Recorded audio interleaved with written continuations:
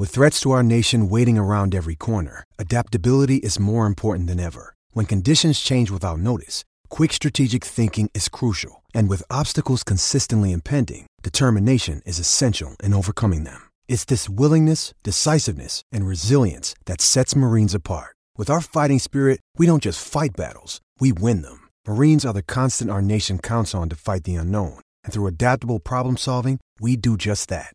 Learn more at marines.com.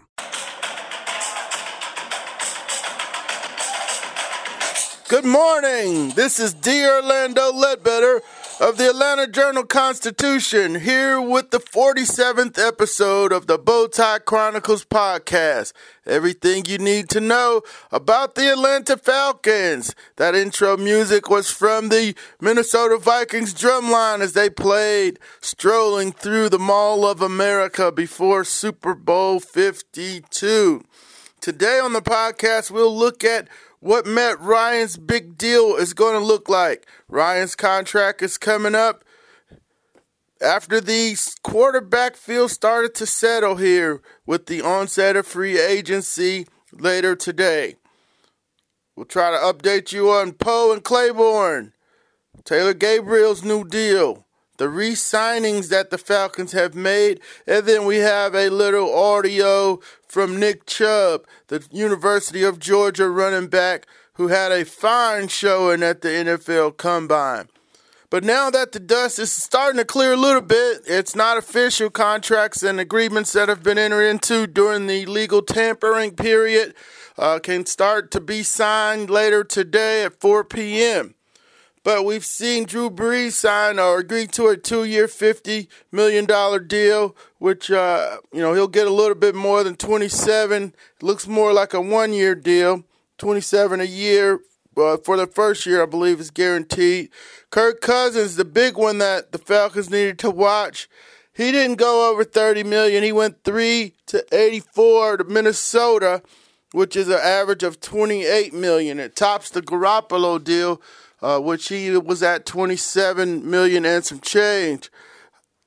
Case Keenum's going to Denver, and the Denver Post reported his deal should average about $18 million.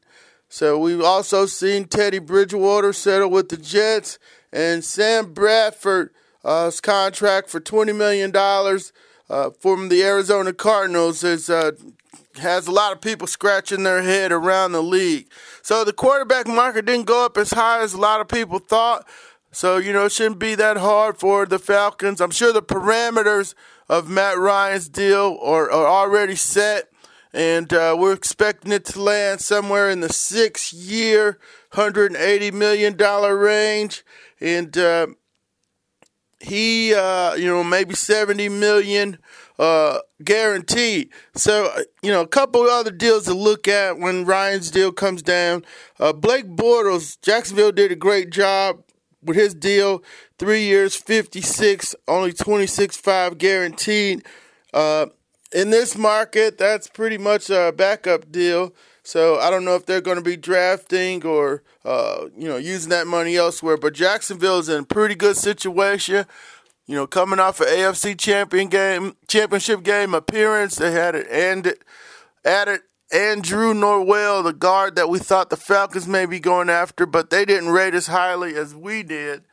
So he's not going to be pursued by the Falcons. But the other quarterback deal to look at with Matt's coming up is the Matthew Stafford deal. Matthew's 6 years, $135, $92 guaranteed. So he's got a higher guarantee than what we think Ryan is going to land.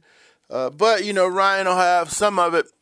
We'll just have to watch that when it comes out. But look for a deal in 6-year, $180 million range. That'll put him at, it won't be at 30 a year because you got to count the year that it's extended from, which is this year, and that's 19.5. So it'll end up a little bit under, if you put it all together, it'll be 7 years for 190, 199, right under 200. And, so that'll keep it from averaging 30 years, $30 million a year. But but be right up there. So just wanted to get folks prepared for such a big contract. And, Matt Ryan's done a great job here in Atlanta, leading the Falcons to the playoffs 6 times. And was looking this up last night. He's got all the team records and everything. When the Falcons have been eliminated in the playoffs, it's been because or they've lost to the team that is going on in 3 instances to win the Super Bowl, and 2 instances make the Super Bowl. They lost to Arizona and San Francisco, and those 2 teams lost the Super Bowl. Of course, Green Bay, the New York Giants, and the Eagles went on to win the Super Bowl. So he's had the Falcons in the hunt in 6 of his years in the league, and went to the Super Bowl, of course, after the 2016 season, and had them up, before, just a string of bizarre decisions and bizarre plays led to their collapse in the Super Bowl to New England. So, yeah, that Matt Ryan deal is going to be pretty big. Maybe get your arms around that. That's coming. Could be sooner rather than later. Now that Drew Brees is done and Tom Condon is free, could be, by the weekend at the earliest, I do believe. Now, a couple of Falcons are out there on the free agent market, and we're hitting up the agents just like everybody else. When you see those stories, hey, sources reported, that's the agent telling the reporters, that he has a deal with the team, reputable agents, make sure they don't lead you down the wrong path. And so, when you hear sources reported, that the source is the agent, and the teams don't like the agents reporting their business, but, that's how we do it here. We reached out to Poe's agent, Jimmy Sexton. It looks like Kim Burley-Martin of the Washington Post has got through to him, and he's getting some interest from Washington, but he wants a multi-year big deal, and that might not, be out there for him. The Falcons thought it would be, so we're just waiting to see how that happens for Poe. Claiborne, haven't heard a word from Blake Borantz, his agent. Hit him direct mail this morning and see what he can get to us with Claiborne, who led the team in sacks last year. Now, the Falcons did re-sign a couple veterans last week. Matt Bryant and Andy Levitre. I don't have the number breakdown on Brooks Reed yet, and we'll try to post that here today. But Matt Bryant's contract's pretty interesting. Okay, it was signed on March 6, 2018. It's extension, $2 million signing bonus that's guaranteed. The cash value is $10.5 million. The team has a 219 option, where its cap number is going to be high at 4.166. So this looks like a 1-year deal all the way over. There's a $400,000 roster bonus, $20,000 per game, for the field goal percentage in playoffs. He has another bonus for that. The club may exercise the 2019 option on or before the 22nd day prior to the first day of the league 2009 league year. So that would be the 22nd of this year. It's March the 14th, the beginning of the league year. So it'll be on the 22nd of February, which is combine time. Also, in 2020, the club has an option, and he has another field goal and a playoff escalator in his contract. So we've seen that can go up to about $12 million if he hits those field goal percentages and playoffs. Levitre was a flat-out cut. He just went straight down from $7 million to $3.5 million base and $1 million roster bonus. His cap hit went down from 5.875, and those are the inside numbers on those deals. We'll try to get Brooks Reed. Of course, the Falcons were just saving money to get under the cap, just to maybe maintain some of their own players, not necessarily get after anything in free agency. Okay, our number 4 item today, Taylor Gabriel, the fine wide receiver who helped the Falcons go to the Super Bowl. He signed has agreed to a 4-year deal with the Chicago Bears, who's an instant upgrade for them at wide receiver. They were very active during the tampering period, getting the Eagles tight end Trey Burton, who wanted to stay in Philadelphia, but he's going there. Re-signing, so Taylor Gabriel's gone, and the Falcons, Coach Quinn told me at the Combine that he believes Reggie Davis and Marvin Hall, two smaller, speedier guys, can take over that role. So, those look for one of those guys to step up in the offseason and take that slot receiver role, kind of the third receiver in the attack. Fourth, maybe Justin Hardy gets up in there. They really like Hardy's toughness and so forth. The team does need a returner. So if Hall and or Davis can return punts or kickoffs, that'll give him a leg up in that competition. They also, onto the re-signings. So we've got Matt Ryan here today in the 47th episode of the Bowtie Chronicles podcast. We talked about his deal. Poe and Claiborne, we're on free agency watch with them. We talked about Matt Bryant and Andy Levitre's deal, item number 3. Number 4 was Taylor Gabriel. Now, I know a lot of fans out there, why the Falcons aren't doing anything in free agency. Hey, they don't like the players in free agency. They don't want to overpay them. They want to take care of their own players. And they've done that thus far with Matt Bryant, Andy Levitre, and Brooks Reed renegotiating their deals. And then, letting some players go, like Levine Toilolo as a post-June 1 cut. Derek Shelby was also released, and Taylor Gabriel was, told they weren't going to resign. And so, but they did start resigning guys over the weekend. Blindy Ray Wilson, backup cornerback, key reserve last year, came in and played when Trufant was out. Leon McFadden, a late season add at cornerback. They liked him to continue developing. He's kind of an older guy, bounced around the league. It's his 5th team, but they like guys like gritty guys like that who, have some talent and know how to, be a professional. Austin Pasteur, the tackle who came over from the Browns, is a good veteran backup.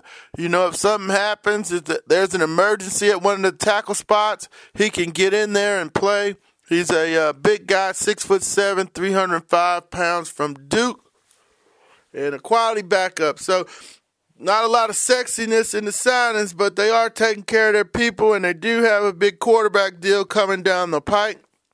So it should be all steam ahead to the draft here after this weekend, and maybe after June the 1st, maybe you revisit some of the camp casualties, not the cap casualties, but guys who get cut from other teams. Maybe you find a backup guard there. They got Levitre right before camp. The Sembrello trade happened there. We'll hear from Coach Quinn again at the league meetings down in Orlando. We're going to wrap up today with a little bit from Georgia running back Nick Chubb, who had a fine performance at the Combine.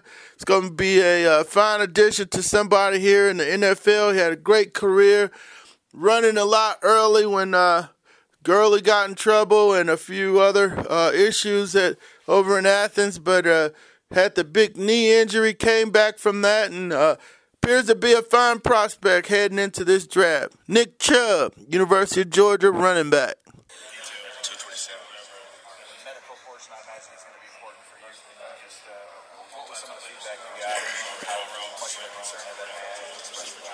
Everyone wanted to see my knee, obviously, and said everything looked good. They pulled on it and tugged it and did everything they wanted to do, but everyone said it looked good. It was great work by the doctors and good rehab. What do you think about the way you broke in and big carries, big production, just got off running and came back to the way you broke in? How important was that to get going early? I didn't hear the first one, so. I don't know if I remember all that, but the way you broke in with big carries and big production, how important was that for you to make some sort of statement early as a young player?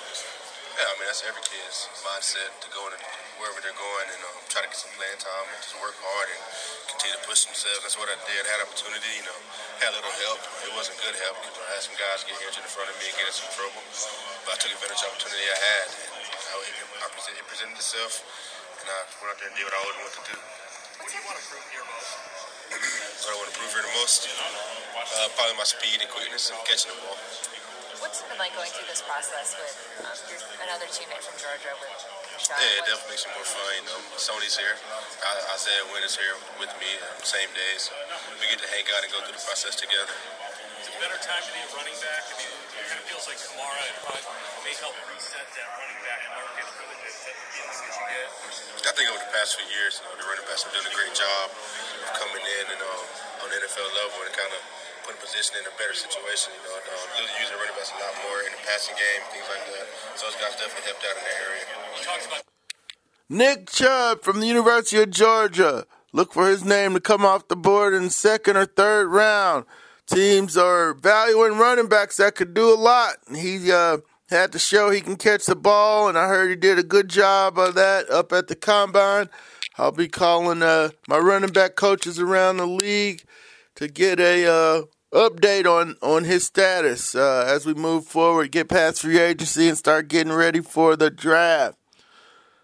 That's it today for the 47th episode of the Bowtie Chronicles podcast. Everything you need to know about the Atlanta Falcons. The Falcons are sitting out free agency. They got a good roster. There's no need to throw cash at the wounds that they have.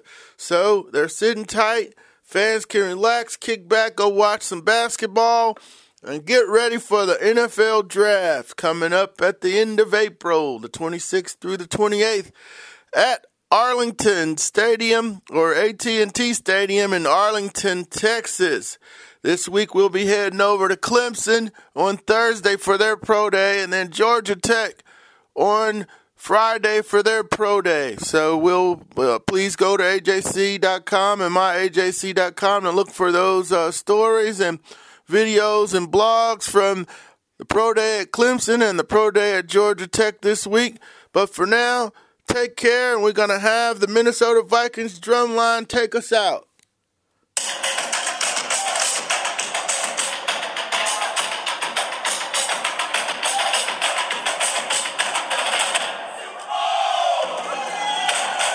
In Atlanta, one voice has stood out for over 4 decades. An AJC original, The Monica Pearson Show. Let's talk about how you got to ESPN. Revealing interviews. You are known as America's doctor, but I want to know who you were before that. When you have a different name, you have different color skin, it can be tough. With Atlanta's most famous faces as you've never seen them before. I'm telling my story. This is the American dream. The Monica Pearson Show, streaming now on AJC.com. Hip-hop is a product of black people. It's a product of black song and celebration. The Atlanta Journal-Constitution presents hip-hop's most pulled elements are pulled from the South. A Southern hip-hop story. We always go back to that moment of the Source Awards.